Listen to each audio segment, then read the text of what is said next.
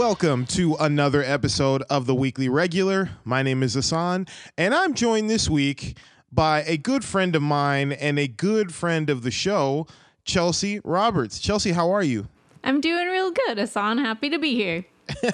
I'm glad. I will say, just a peek behind the curtain, we had some audio issues and we had to retake that intro again. But Chelsea, you brought the same energy to the intro authentically. I appreciate it. Yes.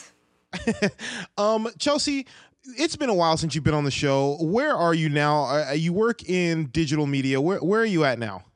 Yeah, so I still work in comics, but it's digital media in the sense that we kind of import things from other countries, Korea, China, and we take manhwas that are created there and we import them over for webtoons in America.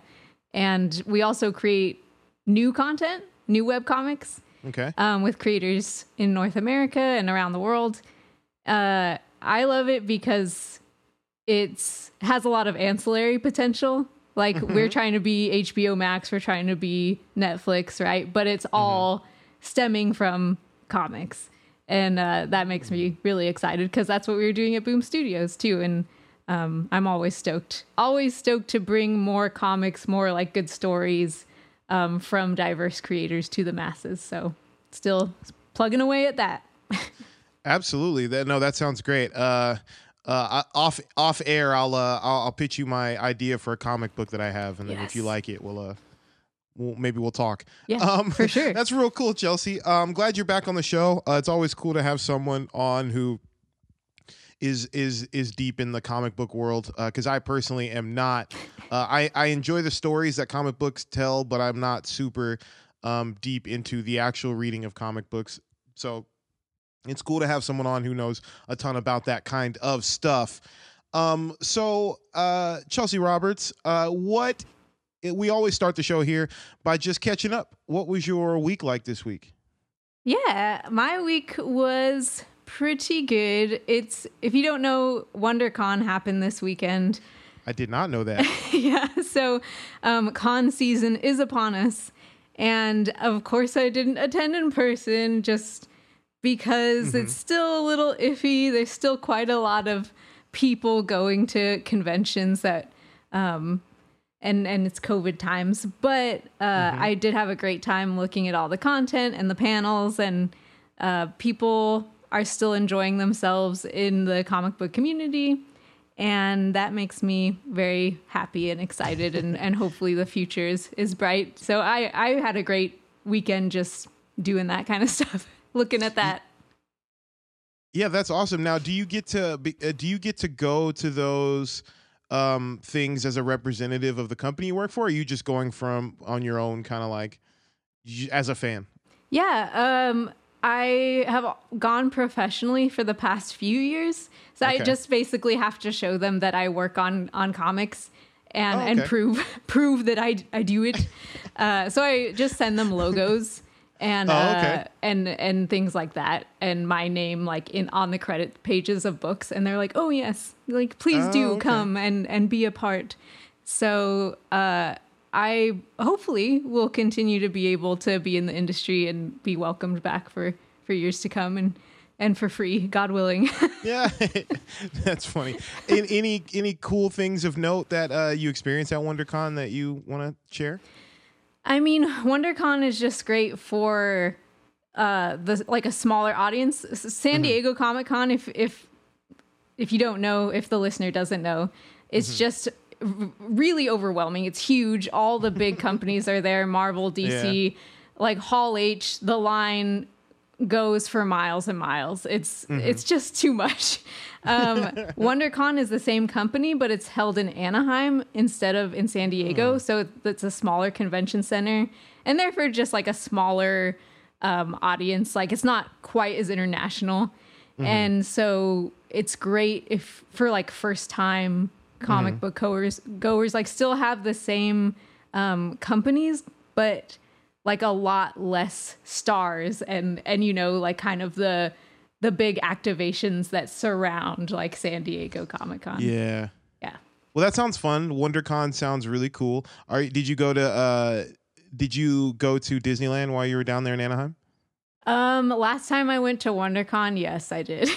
Yeah. Are you now, Chelsea? Are you a big Disneyland person? Like, do you like Disneyland? Okay. My mom is a Disney adult. Okay. And I don't say that in a derogatory way at all. Like, I love Disney and I love Disneyland.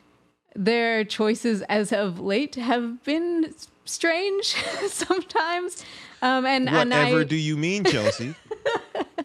They were just really late to release a statement on the people they have chosen to support with their money and the bills that they have chosen to support.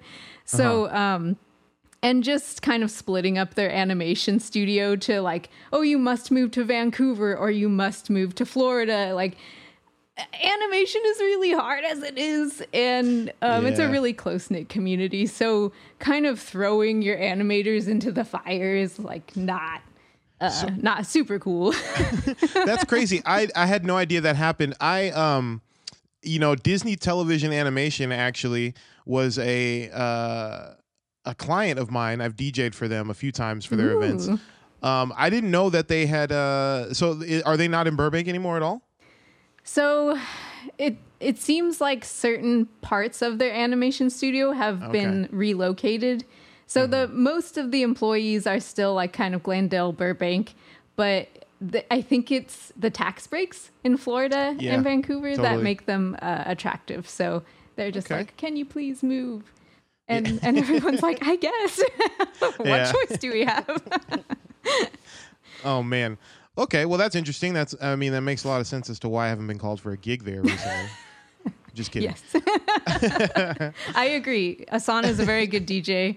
Oh, thank you, Chelsea. And he should be flown out to Florida to party with the Disney Animation Department. Thank you. For those who don't know, nobody listening to this probably knows this, but I DJ'd you and Daniel's wedding.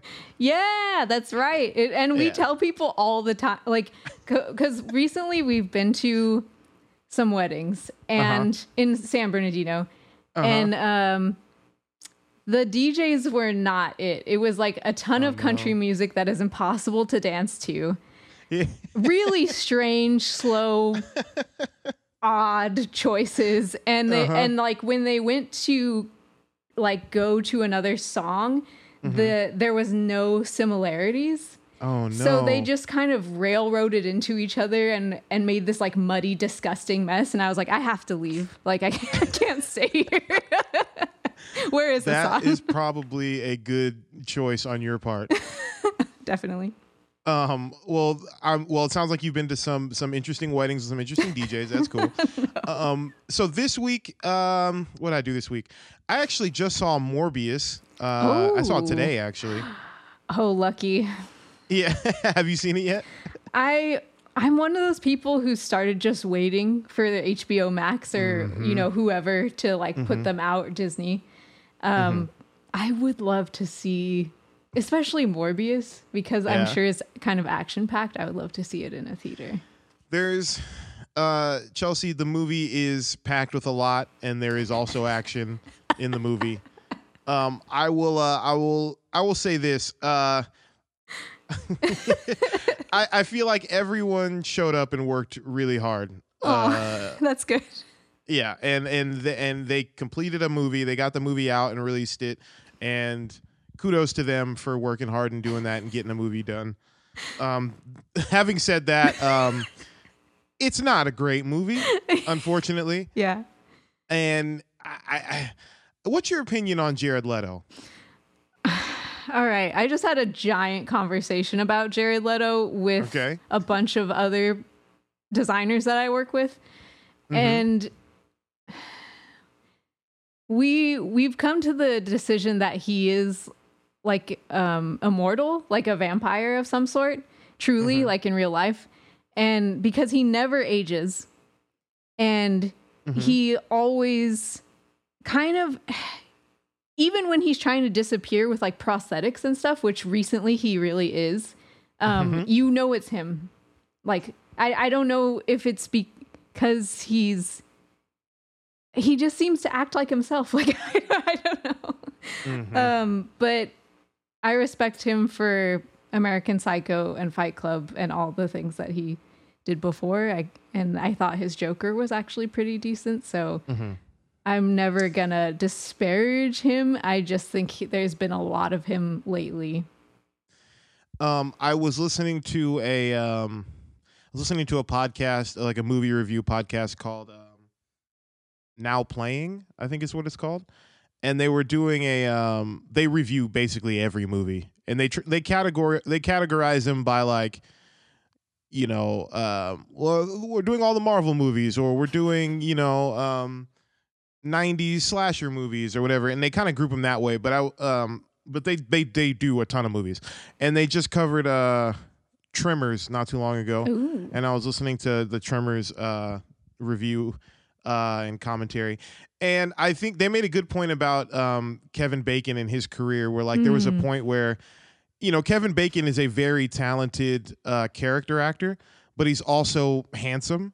And so because he's handsome, like Hollywood tried to make him a leading man, but he just doesn't, he's just not quite a leading man. You know what I mean? Right. Like he's no, not. That's fair. And it's not to say that he's lacking anything. I just think there are certain actors who are sort of more gifted character actors. So like they're not really as charismatic as they could be as leads. They're much more charismatic when they're playing supporting characters. Oh yeah, for sure. And I think Jared Leto is one of those guys. And I think they're just like, Hollywood is not fully aware of it yet. I think they might be after this movie, because I've seen Jared Leto as the Joker. I've seen him in I think what is an underrated and an underrated movie and an underappreciated performance in Panic Room. I think he's really good in Panic Room. Yeah, that's right. Yeah, and I think he's best served in those roles where he can kind of, you know, disappear into being a character and kind of just do that. Him as a leading man, especially the type of leading man they were trying to do for Morbius, was just like the, you know, sort of like the stoic kind of, you know, strong, quiet type, but like there's like an anger bubbling underneath, kind of what Keanu Reeves is doing right now in like the John Wick movies. Yeah. They're trying to do that, and it's just Jared Leto is just like, he just doesn't do that particularly well. Right. Right. As you know, as compared to what we just saw with Robert Pattinson as Batman, which I think he does that. I think that's like the best thing he's good at. But yeah, Jared Leto is not quite that. But so that's what I did this week, Chelsea. I went and saw Jared Leto try to be a leading man, and I don't think they succeeded with this movie. Someone told me Jared Leto is the reflection in the mirror after you turn away and stop looking. And now it haunts me to my very core. Like he haunts my nightmares a little bit, but he is a wonderful character actor. Yeah, he's good. He's one of those actors where like you have to use him the right way, and if you use him the wrong way, you're not going to get the best results, you know? Right. And Morbius is like such a complicated and strange Spider-Man villain in my head, and I was just like, I'm not sure how they're going to stretch this like into a movie. So glad to hear it. Yeah, it is too, because like what they're doing with Spider-Man in terms of Tom Holland, what they've just done with his Spider-Man is so far removed from what they're doing with these other Sony characters, right? That it's just like, I'm uninterested in them as villains for Spider-Man, because like it just feels like they're in a totally different world, you know? Right, like they exist so separate from him that there's no way he could reach out and touch that character in any way. I just don't buy it. Yeah, I don't buy it, Chelsea. I don't buy it for 1 second. No, I don't buy it either. Well, and Venom, the Venom that we saw, I thought that they were gonna take Venom from Tobey Maguire's Spider, like Sam Raimi's movies, and like put him into with Topher Grace, huh? Yeah, and I was like, shoot. So, nope. Man, that's missed opportunity there for sure. Yeah. What I did see though with Morbius, and I don't know if this has made its way online yet, but I'm sure it has. There's a trailer with Morbius for the new Spider-Man animated movie. Yeah, that's right. Yeah, it's called Spider-Man Across the Universe, or Across the Spider-Verse, sorry. And it's funny, I was watching the trailer. I had no idea this trailer was going to be attached to this movie. And I was watching the trailer and I was like, oh, this is a Spider-Verse trailer. And I was so proud because I was in the theater and I said to myself, I'm like, I bet this movie is going to be called Across the Spider-Verse this time. And Chelsea, wouldn't you know it, it was called Across the Spider-Verse. And I was very proud of myself for guessing that. You're a genius. Yeah. I that's become like a new thing because so many movies now are sequels and threequels and prequels and stuff like that. So like guessing titles is now like one of my favorite things to do, you know?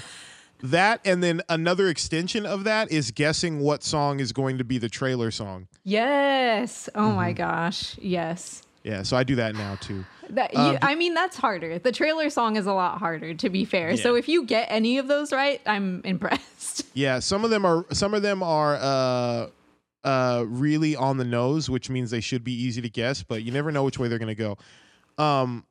Speaking of which, have you seen the I talked about this on the show last week, but I'd love to get your impression on it. Have you seen the trailer for Ms. Marvel? Oh, no, I haven't. I'm like the worst Ms. Marvel fan in the really? world. No, I haven't, but I've heard glowing things about it. Like all the podcasts are on it and they just like love it and are super behind it and super stoked for it. So I'm definitely ready to watch that. Mm-hmm. So what besides Moon Knight, which we're here to talk about, like what's some stuff you've been watching lately? Like what is something that you're like you're all locked in on? I'm all locked in on. What's the new show? It's a pirate show and it's on HBO Max. Our Flag Means Death. Our Flag Means Death, yeah. Okay, that show, like the first episode, I was like, I don't know. And then by like the 6th or 7th, you're like, yes, this is all I care about now. These people, I must know what happens to them, and their relationships are very important to me. Taika Waititi and Rhys Darby together.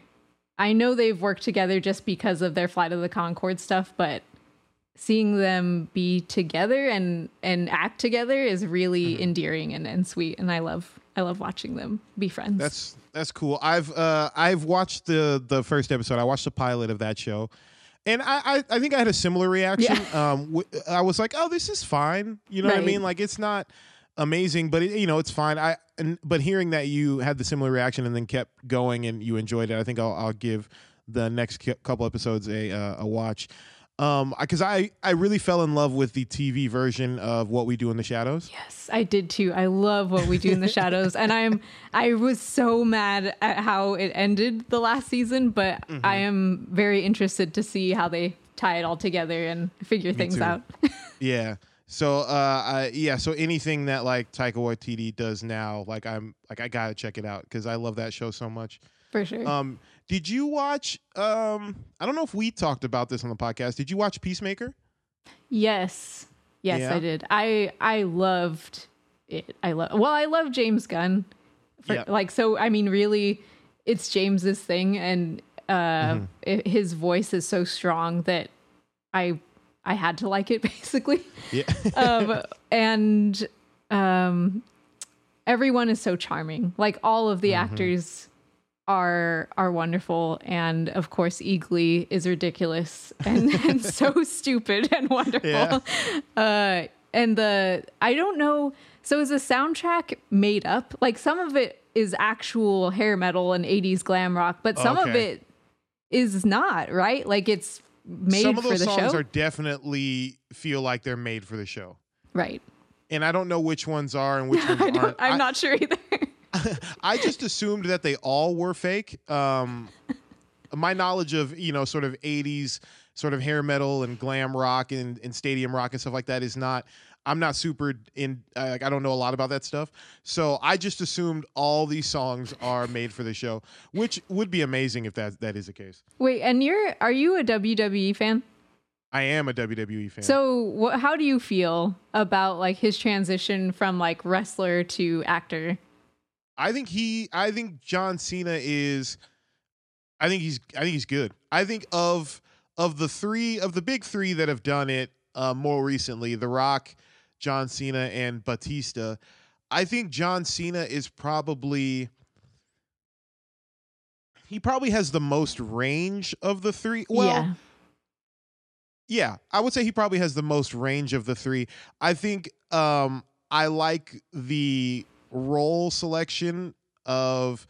I think I like Dave Bautista in terms of the way he chooses roles. I think Right. he has a good eye for like what's something that I can do that plays to my strengths, but is also like an interesting project, and is like he seems to be able to pick them really well. For sure. But I think John Cena is probably the most gifted in terms of like he's definitely the funniest of all three of them. He has the best comedic timing.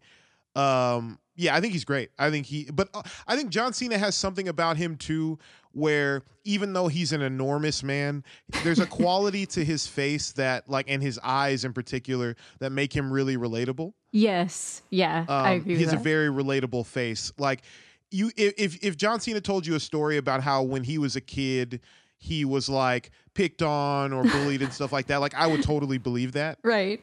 He just there's something endearing about his face that I can't quite put my hand on it, even though like he's a gigantic man. Yeah, he's you're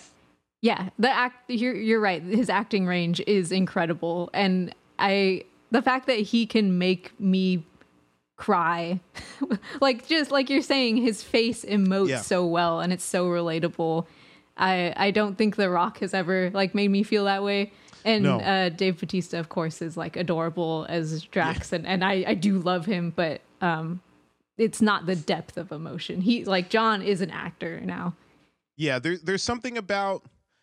I think The Rock is. I think The Rock to me is more where I would give The Rock his credit, most of his credit now as like a movie person, is I think The Rock is a really good producer. Yeah, Like that's I think true. he knows how to make movies that people want to see. Yeah. And him acting is just kind of part of that machinery. Right. Whereas John Cena, I feel like, is more of like I think he understands acting. You know what I mean? Like he really he gets it. Right. In a way that like maybe the other guys don't necessarily have a lot of experience with. And not to say that I I've never seen a Dave Bautista performance I didn't like. Right. But I think there's something to John Cena I think that's a little bit like I think he understands like, and I think this is what makes him so gifted in wrestling and why he is still believable as a wrestler, even because he still goes back and does matches and stuff like that For sure. here and there. There's just something he understands about human nature that he's able to, and what I feel like I'm just describing is a good actor. Yeah, but, right. You're like just in general. Yeah, he understands human nature and is able to like represent that in like an interesting way. Right, for sure. In a way that feels more naturalistic than like the other two guys who often The Rock and both Batista often feel like larger than life personalities, no matter what role they're in. I feel like John Cena can kind of be a normal guy. Like he kind of feels a little bit more like down to earth in a lot of ways. Right. And then you can believe he's a doofus because he so is in 100%. Peacemaker. He's like the hugest doofus on the face of the planet. And I'm like, yes, yep, I see that.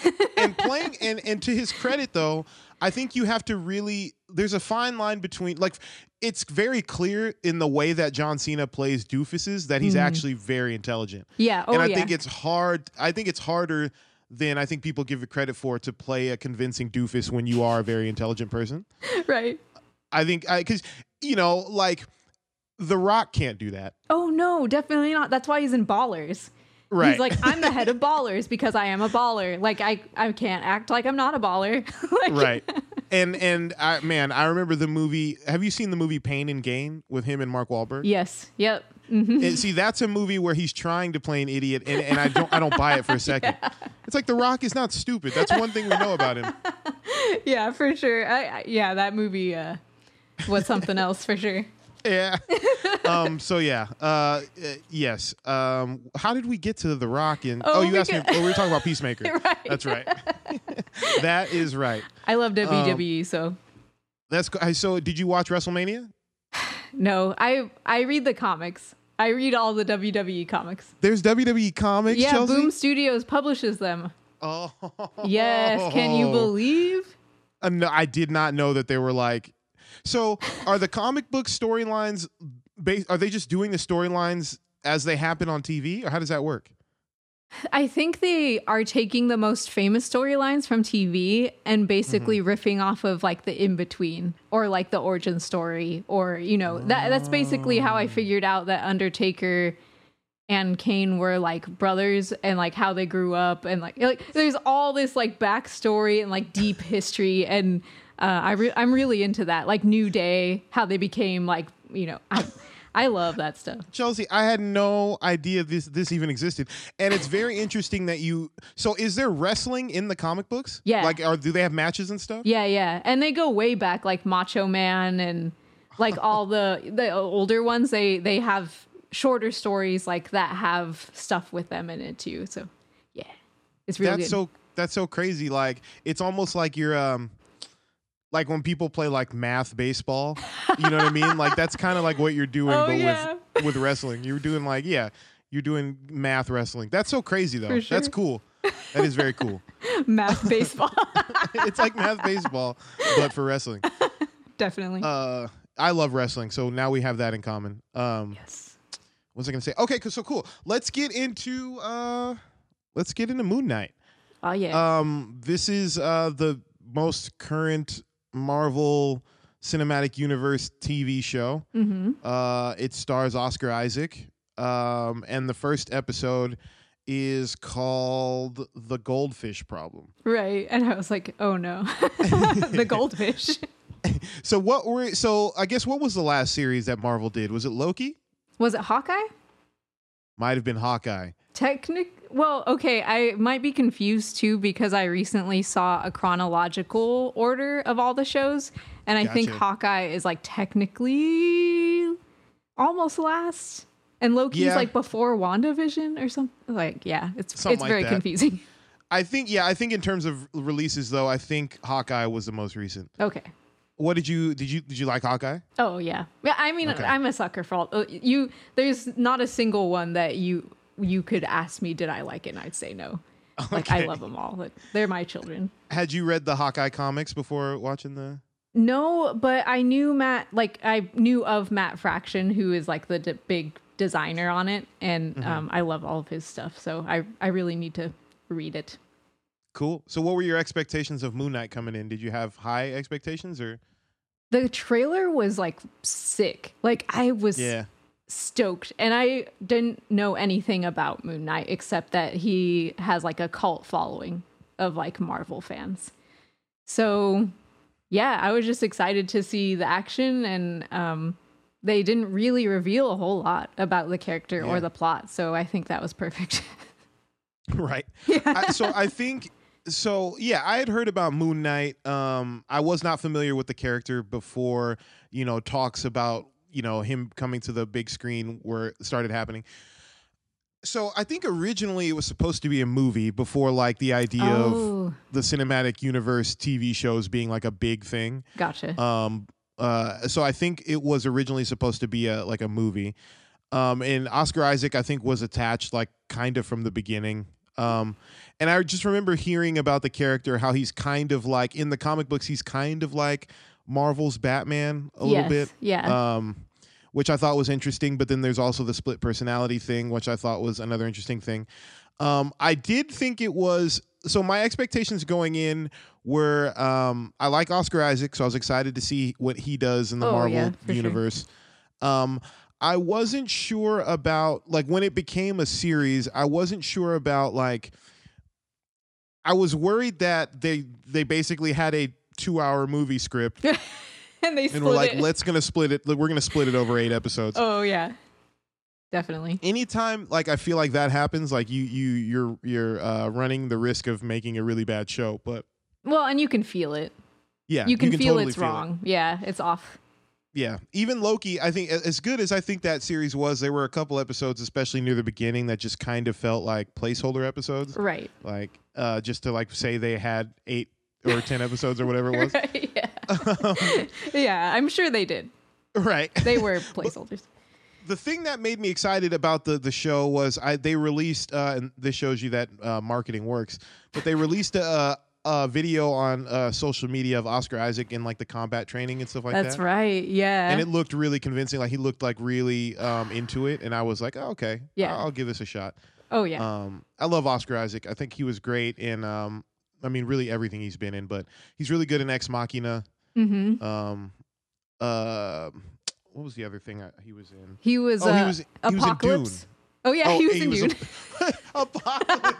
That's right. He was Apocalypse in X-Men: Age of Apocalypse. That's right. Hell yeah. That is hilarious. But Dune is much better. I think Dune he's much better in film. Dune. Yes. Yes, he's much better in Dune for sure. So yeah, let's get into episode 1. So the episode is called The Goldfish Problem. I'll read a little bit of the plot summary here. Museum worker Stephen Grant occasionally suffers from blackouts. After going to sleep one night, he wakes up in another country and witnesses a cult meeting led by Arthur Harrow, who demands a scarab beetle Grant unknowingly had in his possession. He escapes and is nearly killed, but is unknowingly saved by a mysterious voice in his head after waking up in his home and noticing several oddities. Let's see. Harrow, I'll skip to the end here. Harrow summons an Anubis-associated jackal monster that attacks Grant at the museum. Just as Grant is cornered in the restroom, Grant's reflection in the mirror tells Grant to let him take control. Grant agrees. He transforms into a clothed warrior who then kills the jackal monster. Yeah, he does. Credits roll. What did you think about this first episode of Moon Knight? There was not a lot of Moon Knight in it, but there sure is a lot of Stephen Grant. Not a lot of moon knighting. And not a lot of moon knighting. There's a whole lot of museum hijinks, and yeah, just tell me, just give me an overall of what you thought of the episode, and then we can kind of pick at some of the details in a minute. Yeah, first impressions, I was like really confused, and I think that's good because Steven is confused the entire time. Totally. And as someone, like, I have an anxiety disorder myself and like go to therapy for it and stuff, but I could really relate to this kind of like, you're not quite sure what you're capable of or what your brain is, what in your brain is real and what is not, basically. So I think that the fact that we were just as disoriented as him was really cool. A very good, storytelling device, and we still got the information we needed.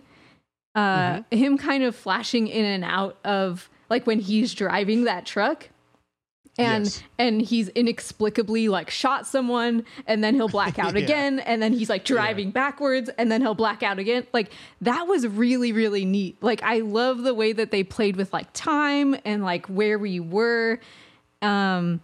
So I think it was just actually interesting as just a show, like regardless of who this character is or turns out to be and how close it is to the comics, the way that they chose to present him was smart, I think. But also, if for people who like more straightforward things, they may be turned off by this just because nothing was truly revealed and we didn't really understand anything more about this person. Yeah, no, I agree. I like it. I like the jumping forward, like the sort of the jump cuts. I like it as a plot device. I think it is an interest. It shows it's an interesting way to depict being in and out of different personalities. Right. Because I think they had, obviously in a world where the movie Split exists. Yes. And also the movie Venom. You have to have some kind of device that like kind of distinguishes how this will play differently than like those movies, and I think they did a pretty decent job of it. Now let me ask you this: have you read any of the Moon Knight comics or anything like that? I did. They were on sale this week because leading up to Moon Knight, Comixology is having a big sale. Heads up. So I bought the first 2 trades, and I read the comics where he first appeared. So that's like 1975. Oh, wow. And the comic was Werewolf by Night number 32. Okay. The werewolf's name is Jack Russell. That's what I put in my notes. Like the dog, like Yes. the terrier? Yes. That's super funny. So basically he just appears as a guest in a bunch of really popular comics. Okay. And he resonated with audiences because he just looks really cool. And Right. he doesn't necessarily like, they definitely didn't hash out very much like before the 80s. I think his first annual was where they finally kind of got like nailed down some details about his character, and up until that point he was just kind of this mercenary that popped up to like harass Spider-Man and Daredevil and whoever else, and he always flip-flopped. So he'd be you'd think he'd be the bad guy, but it turns out he's teaming up with, you know, Spider-Man to like trick, you know, the cabal or a committee of evil people or whatever. So Gotcha. I really started off hating him because he seemed just like out for himself, and he didn't seem to have any redeeming qualities. And he had a pilot named Frenchie who was extremely French and extremely stereotypical with like the very curly mustache and stuff. But they definitely rounded him out into a much more compelling character by like the late 80s, early 90s. Okay. Yeah. Now, is the split personality thing like a part of his character from the beginning? No. So he's introduced like in that first comic as like a soldier of fortune, mercenary. He like started lots of wars, revolutions, practitioner of like martial arts, etc.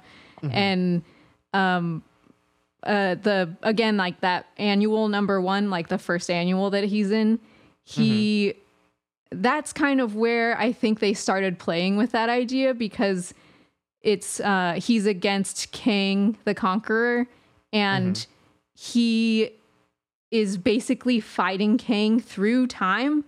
So there's just all these Moon Knights, like, and every moon there's a Moon Knight in every single time period. So there's like a cowboy Moon Knight, and there's like a proper English gentleman Moon Knight, and they're That's all great. like fighting him like throughout time.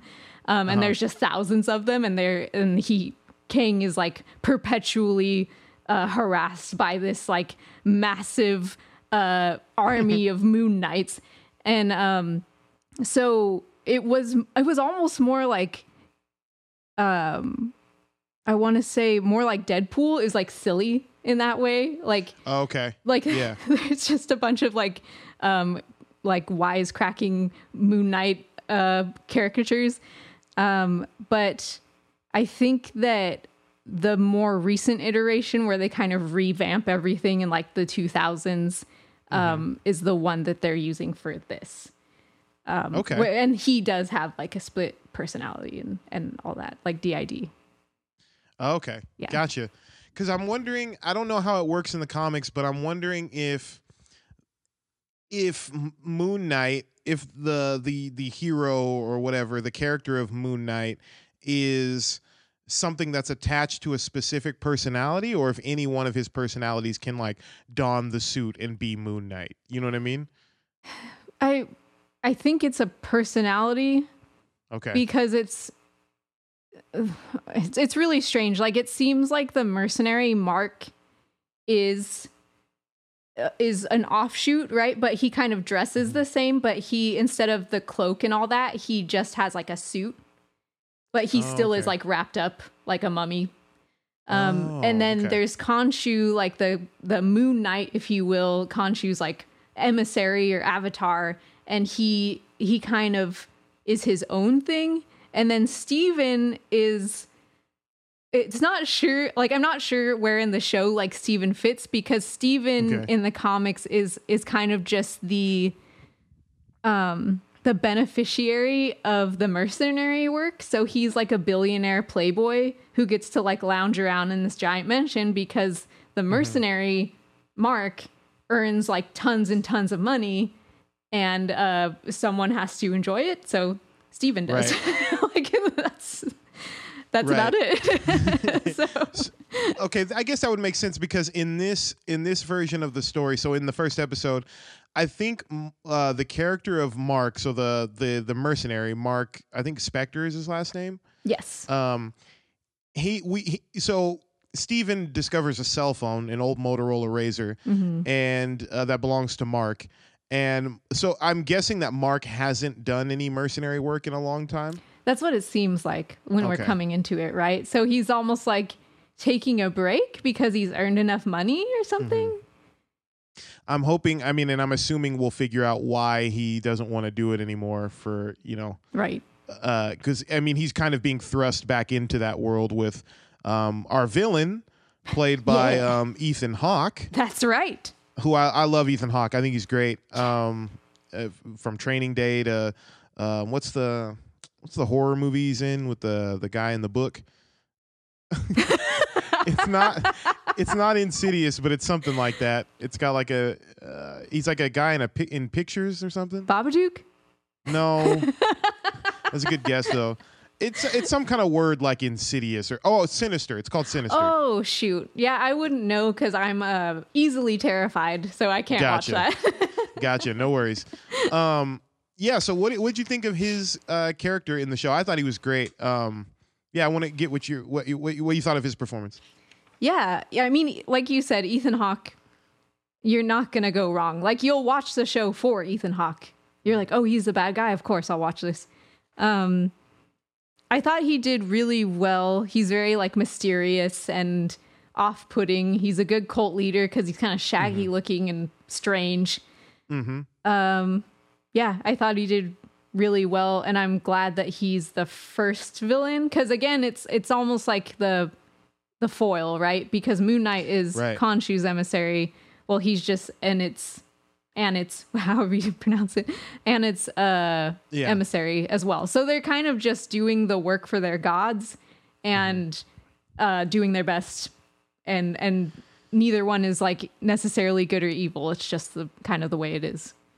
Right. I think he's an interesting character because, and I wonder how long this is going to go in the show, but there is an element to the character where we're not quite sure how much of what he does is like actually because of some god or if it's just like him, we're still, obviously there's something going on because we see him kill that old lady and it seems to happen like through some kind of like, metaphysical kind of thing. Right. But we don't really, we haven't seen Amit, like the god that he works for. We don't know if he's telling the truth or what, that element of mystery is still around that character. And I kind of like that.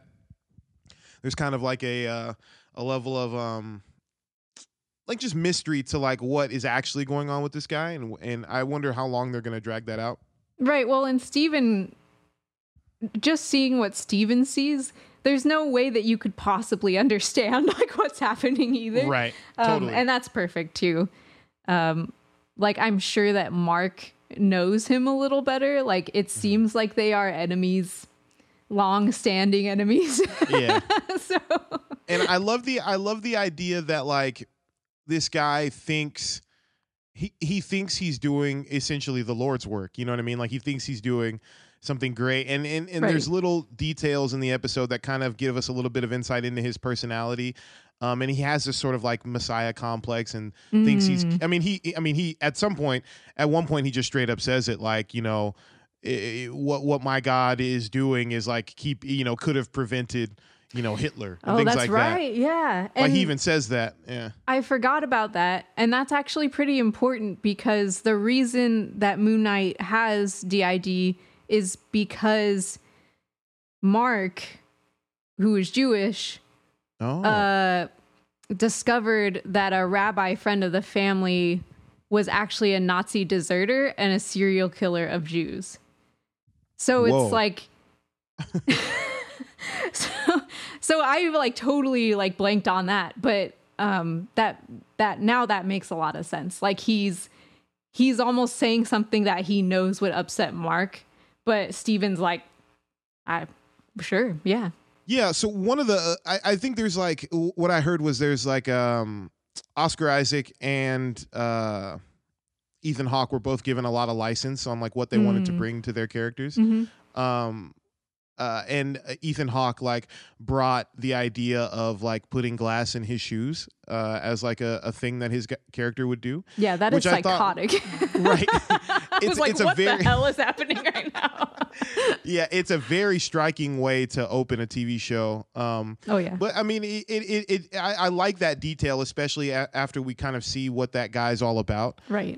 He, you know, in his mind, he's doing the Lord's work, so of course he's gonna, you know, punish himself or like, you know, enter into some kind of fellowship of suffering with whatever the, you know, the deity is that he's chosen to like devote himself to. So I thought it was like a cool you almost already knew before you knew anything else that this was a form of like self-flagellation. Mm-hmm. And you didn't know why, right? It's just kind of like the song suggested it maybe, and also he just like walked off like into the ether, and you're like, he's mystical. Right. Right. What did you think of, I mean, it's a Marvel show, it's a superhero show. What did you think of the sort of the action elements? Now you already spoke to that some of the action elements are skipped over for reasons of, you know, the plot device of Mark switching Steven switching personalities and things like that. But of the action that we did see, what did you think about the show and the tone and the execution? I thought it was really well done. I think that places where Marvel shows have failed were, you know, just kind of things that like cut through the action, right? Like too many cuts in like a fight scene where like there's punching and stuff going on. And like Daredevil did a good job of addressing that with that very long hallway scene of like him like punching everyone and trying to just do one shot. This was perfect because you didn't need to do the one shot. Like there was a lot of forgetting and not knowing what was happening. But when he was getting chased by the dog, like through the museum, and then he changes and, man, you just knew that dog was in trouble because he was like dragging him back like through the wall. And I was like, this is what I came to see. This is what I was here for. Like, I want to see this guy really mess up some bad guys. And they really delivered with that last scene. It was like a taste of what's coming. And it was really gorgeous and well done for sure. Totally. Oh, I agree. I think the action in the show is really good. I thought the car chase through the mountains, through like the Alps, was really cool. Oh yeah. I thought there was some really cool stuff going on there. I love the idea of him waking up after, you know, falling out of a building and his jaw is dislocated. Oh my God. Like, I was like, that's disgusting. Yeah. He's like, why is this happening to me? Yeah. That was crazy. Yeah. I think the action is really good. I think it gives us a good sense of like because, you know, even though all of these shows and movies exist within the same universe, I think especially for the TV shows, for each character, you have to kind of establish like what is their limit physically, and like what, you know, give the audience a sense of like, okay, what is an amount of damage this character can take before, you know, before we should really start to be concerned. Right. And I think it did a good job of like establishing what that line is. I think it'll be interesting to see how, like, I hope it continues to where, you know, the other personalities within Moon Knight have to deal with the physical sort of ramifications of doing superhero shit. So I think that'll be a cool element if they keep that going, you know? Yeah, definitely. In the comics, Moon Knight himself says a few different times that he doesn't know the extent of his power. He's like, you know, and he says, you have Spider-Man over here, you have the Punisher over here on the extreme opposite ends. He's like, obviously I'm neither, and bad guys fear me because they have no idea what I'll do, and good guys also fear me because they have no idea what I'll do. I don't even know. So right. You know, I think that's a really interesting part of his character, is that he himself does not fully know his limits, and maybe he doesn't have any. Do you think? Do you like the accent choice? Yeah, it was pretty adorable. He really sells this kind of like meek librarian type of person with that accent. It's pretty. I enjoyed it, and it's a good contrast to the very imperious tone of whatever the deity is that's like yelling at him, and the very decisive tone of Mark being like, "Can you please just give me control?" And he's like, "Well," and like Winnie the Pooh or like Piglet or something. Yeah, it's pretty good. Yeah, I like the accent too. It was kind of jarring at first, right? Yeah, but I think like it works. Chimney sweep. Yeah, like, exactly. All right, dude. It seemed, it is a very like theatrical British accent. You know what I mean? Yes, for sure. But I think it kind of works in the world that they're crafting in this show, because the version of London we're also getting, like, I couldn't help but like the show almost sits in the same tonal sort of range as like a Night at the Museum movie. Yeah. And so like the British people within the show are kind of caricatures. Like his boss at the museum is just like kind of like a one note sort of very mustache twirly like just giving him a hard time for no reason. Yeah, just being a huge jerk. And she's like nigh impossible to understand when she's angry too. When I'm like, yeah, so this fits with my concept of what is happening in this man's world. Yeah. Of course she's like, bossing him around. Yeah, they're like British characters for like a widely non-British audience. You know what I mean? Yeah, you're right. British people. Yeah, your standard British person. Yeah, exactly. Yeah. I'm looking forward to the show. I'm looking at the Wikipedia page for the show, and I'm excited because 2 of the episodes coming up are directed by a duo named Justin Benson and Aaron Moorhead. You familiar with these guys? I've heard of them. What else have they done? So I know them because I stumbled across this horror movie podcast that I listen to that reviews horror movies called it's a British podcast called The Evolution of Horror, and they were doing alien movies, and these guys Justin Benson and Aaron Moorhead, I think they self-produced them. Oh, that's pretty impressive. Yeah. Okay. Yeah, they wrote the 2013 critically acclaimed film Resolution. Oh yeah, I did hear about that. Yeah. Which is a really good movie. I watched it just kind of on a whim. I heard about it on this podcast, and it's on Amazon Plus or Amazon Prime, and it's a good movie. It's kind of like it's a one location kind of movie. It takes place in like an abandoned house, and it's like these 2 childhood friends who are now adults, and one of them is like a struggling drug addict. And they attempt to the other friend decides to stage an intervention in this cabin. Ooh, dang. And weird stuff starts going on that like makes them feel like they're being watched and being filmed, and I won't say anything more than that because I think we'll get into spoiler territory, but it is really good. There's like a Shyamalan style twist at the end of the movie. So is it like a thriller type and not like a supernatural type?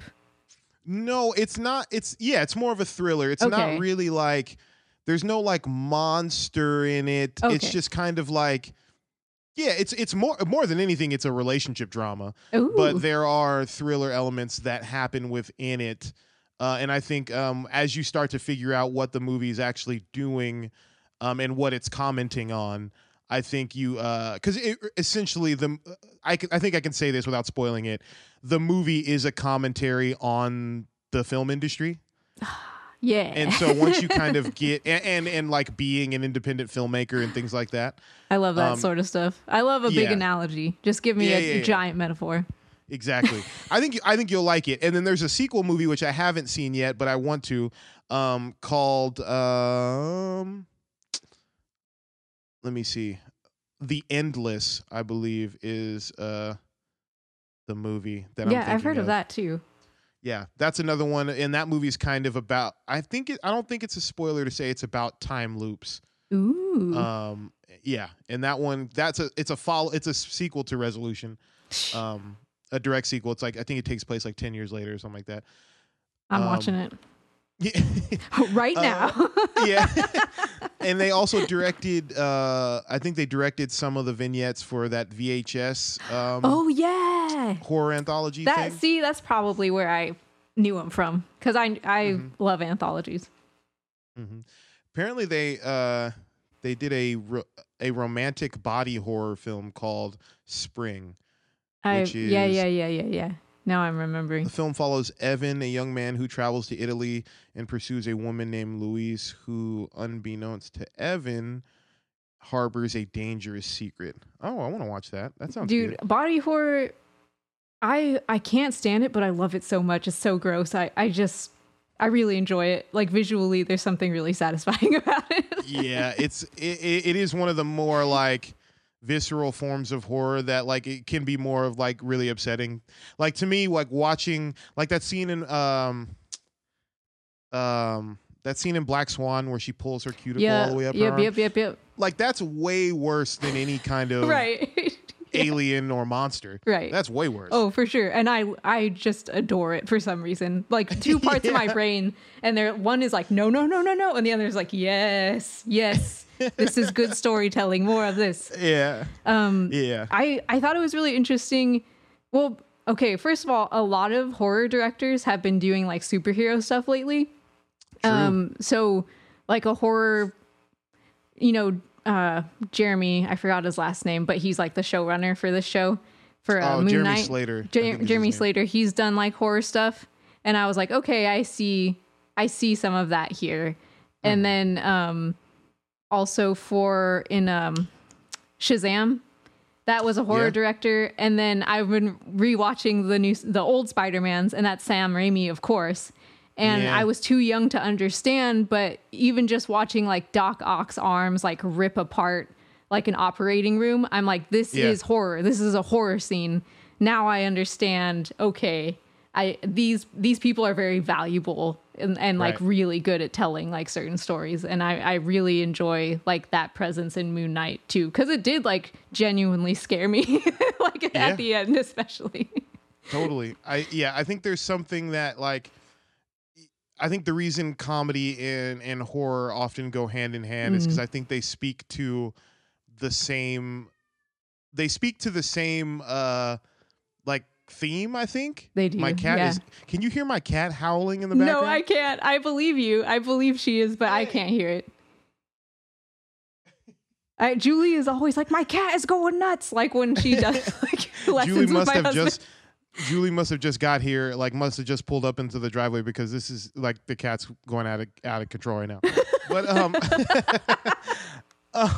yeah, I think horror and comedy both speak to like if our human experience like can be divided into different categories, I think horror and comedy are on the same like spectrum. You know what I mean? Oh, 100%. Yeah. Like they both deal with like how we react to tension. But they're like the opposite of the same coin, you know? Oh, 1,000%. Because when I'm scared in real life, I start cackling like an insane person, and it's because I'm uncomfortable and I don't know what else to do.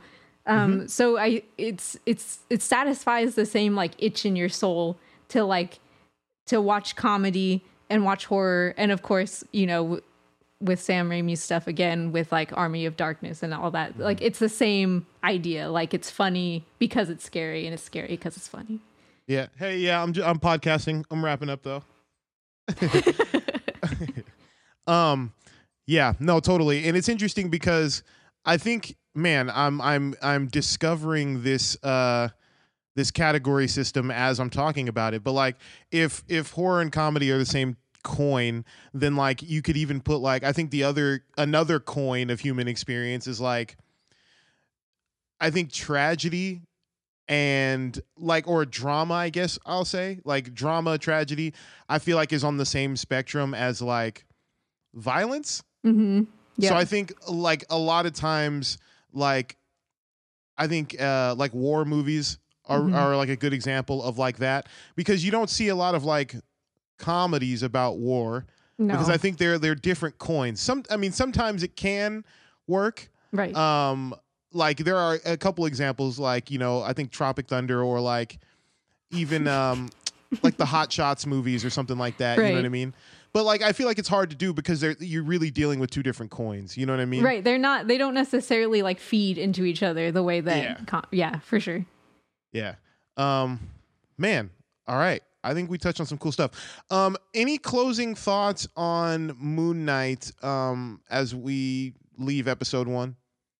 I will say that the Egyptian pantheon is in its own pocket universe, just like the Asgardians and the Eternals. So Okay. I'm really hoping that it's the same. They're basically going to use it in the same way. Like we will see the goddess Amet, and we will see, of course, Khonshu, but also like that entire pantheon, like the all 9 gods. I think so. I hope we encounter them, and Moon Knight kind of like works with them or against them, like according to what they do. Right. So are the Egyptian, like with the Asgardians, right? Like they're gods in name, but they are essentially aliens because they're from a different like planet or galaxy or whatever. Are the Egyptian gods in Moon Knight the same way, or are they more ethereal than the Asgardians? The way I understand it, it's the same. Like they're kind of the same. Okay. Time is a little. They kind of deal in like weird artifacts and stuff. So even like the scarab and the Ankh and scepter and stuff that we see in the show, like the scarab like eats through time, and the scepter like focuses time. So I think that they collect these things to summon, I guess, like the gods. So I think that dude, Arthur, is gathering these artifacts to materialize his goddess or something like that. Okay. So it seems like they can't travel freely per se, but they exist somewhere in their own world where they're like hanging out. I wonder if obviously at some point we're going to get the embodiment of the goddess, I would imagine, at some point, right? You think so? I'd hope so. She's the goddess of death, so she's definitely the coolest one. Like, I wonder if there's been an actress tapped for the role yet. Oh, that's a great question. I hope so, and I hope it's somebody really kick-ass, like Zazie Beetz or something. Yeah, even though she's already in something, but yeah, it'd be cool to get someone who's Egyptian. That'd be really cool. That would make a lot of sense. Yeah, I don't know. Hopefully they will. Right. I'm looking at the cast to see if they F. Murray Abraham is the voice of Khonshu. That's right. I love that guy. I loved him in Mystic Quest. Yeah, I have not watched that yet. Oh man. If that show resonates with me on a deep level that my profession has like inflicted upon me, like art directing. I love the art department in that show. You got to watch it. Gotcha. Yeah, no, that show's amazing. It looks amazing anyway. Oh yeah, we do have an actress, Sophia Danu. I don't know who that is. Ooh. She looks young. Ooh. Let's see. Look her up. What has she been in? She's known for something called Silent Witness, something called Held for Ransom, and something called Moderately Satisfied. None of which I have heard of. Yeah, let's see what else. She looks like she could be a death goddess. Yeah, she has an intensity about her, I think. Yeah. And I think it's cool that they're going with someone who looks a little younger rather than like, someone who's older. I think that adds an interesting element to like what a god is if they're portrayed by an actress or an actor that's younger, Yeah, definitely. Well, especially death. You just think of death as being like this old thing, but right. I think that's a cool like a cool like subversion of what you would expect the Egyptian god of death to be. Have you read Sandman? The Sandman? No, I haven't. That's I know that they were trying to do that with Joseph Gordon-Levitt at some point, right? Yes, yeah. Okay. But that is dealing with the same goddess, like the goddess of death. Oh, And okay. this is a very common, obvious like trope, like a lot of stories draw on. But Moon Now, Knight. Sandman isn't Marvel though, right? Isn't that like Image Comics or something? I want to say it's Vertigo. It's literally on my bookshelf. It might be Vertigo. I think you're right. But it's Neil Gaiman, so Okay. it's extremely well written, and it's just like the predecessor of every good thing that's come out of comics since like the 80s. Right. That's awesome. Well, are they still planning to do that? Is Joseph Gordon-Levitt still attached? You know? No, I don't think so. They did like it was a really big deal. They did like an Audible podcast. So I think they're still planning to do like a movie or show or something. I just haven't heard of it in a very long time. Okay. Yeah. Right on. Well, if they do it, we'll be on the lookout. Right. I did see that they're going to do The Crow. They're actually going to move forward with doing The Crow, which is, yeah.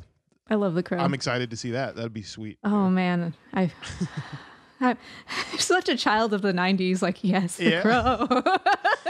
Now they just got to bring back Daria, and yeah, for sure. they're bringing back King of the Hill. I think we're Are on they? a roll here. They are bringing it My back. God, what a time to be alive. And Futurama. No, I love Futurama.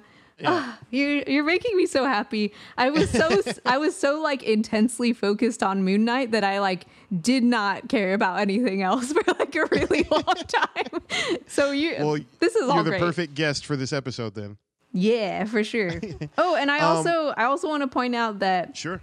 the Moon Knight TV show has an Egyptologist as a consultant, a psychiatrist as a DID consultant, and a rabbi as a Judaism consultant. So they're all in the special thanks section, and not that will justify anything that goes wrong. Yeah. It should be noted that they did not listen to any of those people. Right. They met with them once for coffee. It didn't work out. Right. That's kind of what I'm thinking. Hopefully it's fine.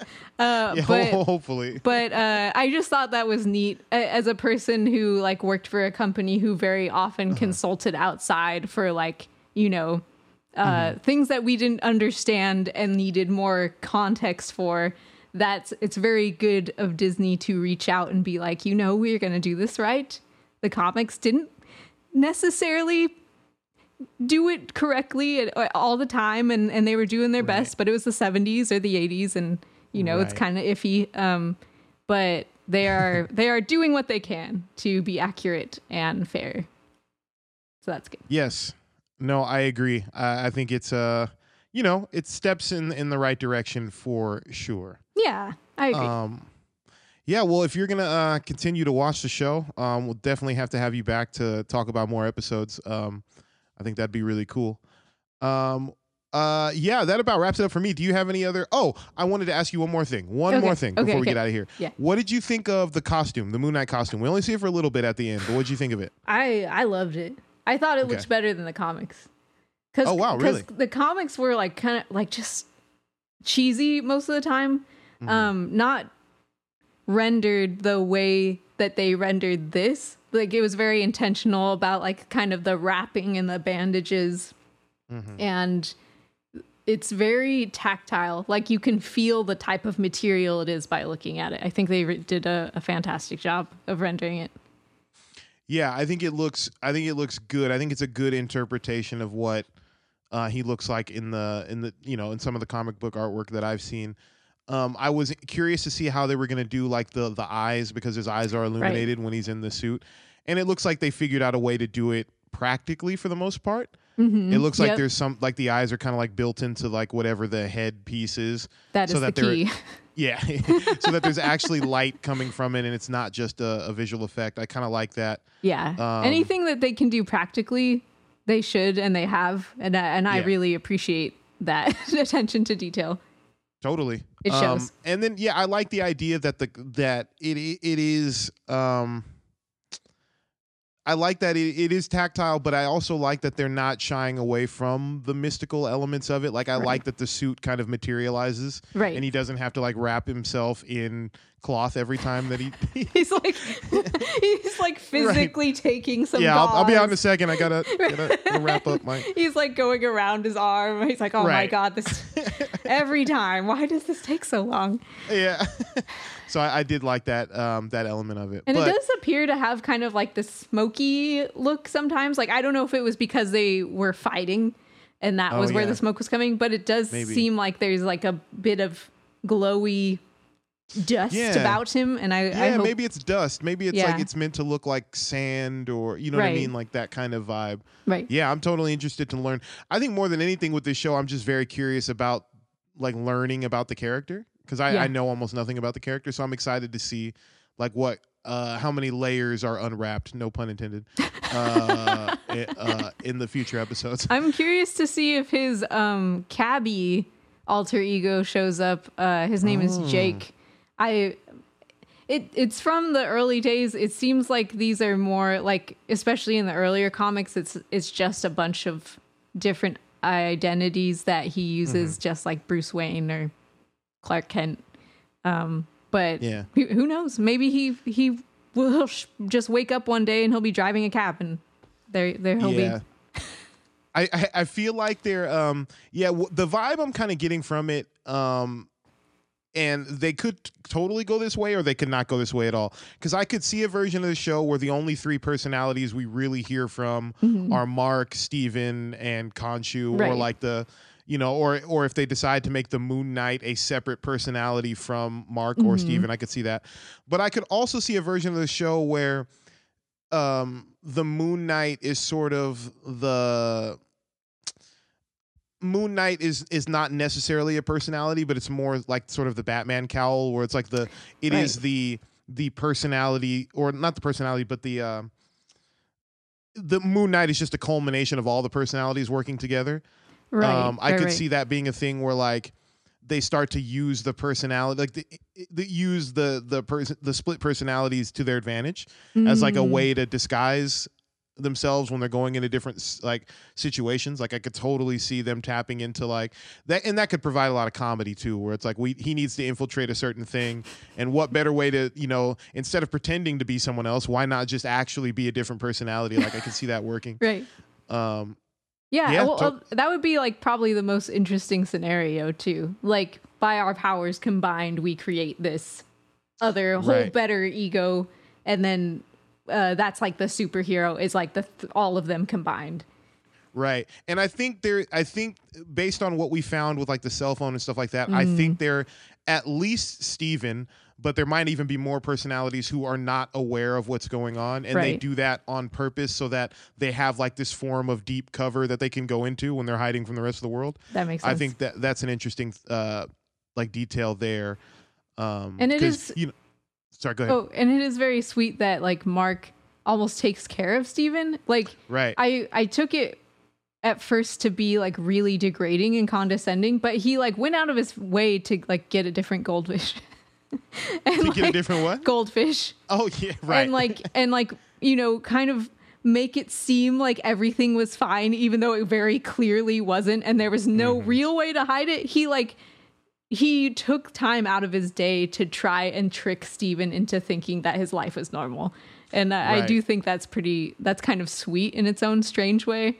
No, totally. I think it's and I agree with you totally. And now that I'm thinking about it, I think it's actually a very genius bit of writing, because what it also does is it establishes a history with these two personalities that, like, without getting too long and expository about it, it gets into their history without actually having to show it. Right. And there's kind of like an understanding that, like, yeah, Mark has probably learned over the years that, like, it's better for everyone involved if, like, these personalities that are unaware, or at least this one personality is unaware, has as consistent as an experience as possible. Right. You know what I mean? Like, it's easier for everyone if all the personalities feel like they're taken care of and not just like being abused by by the other personalities. Of course, yeah, and yeah, you're right. It is a really good bit of writing, and something I didn't even really think about until way after.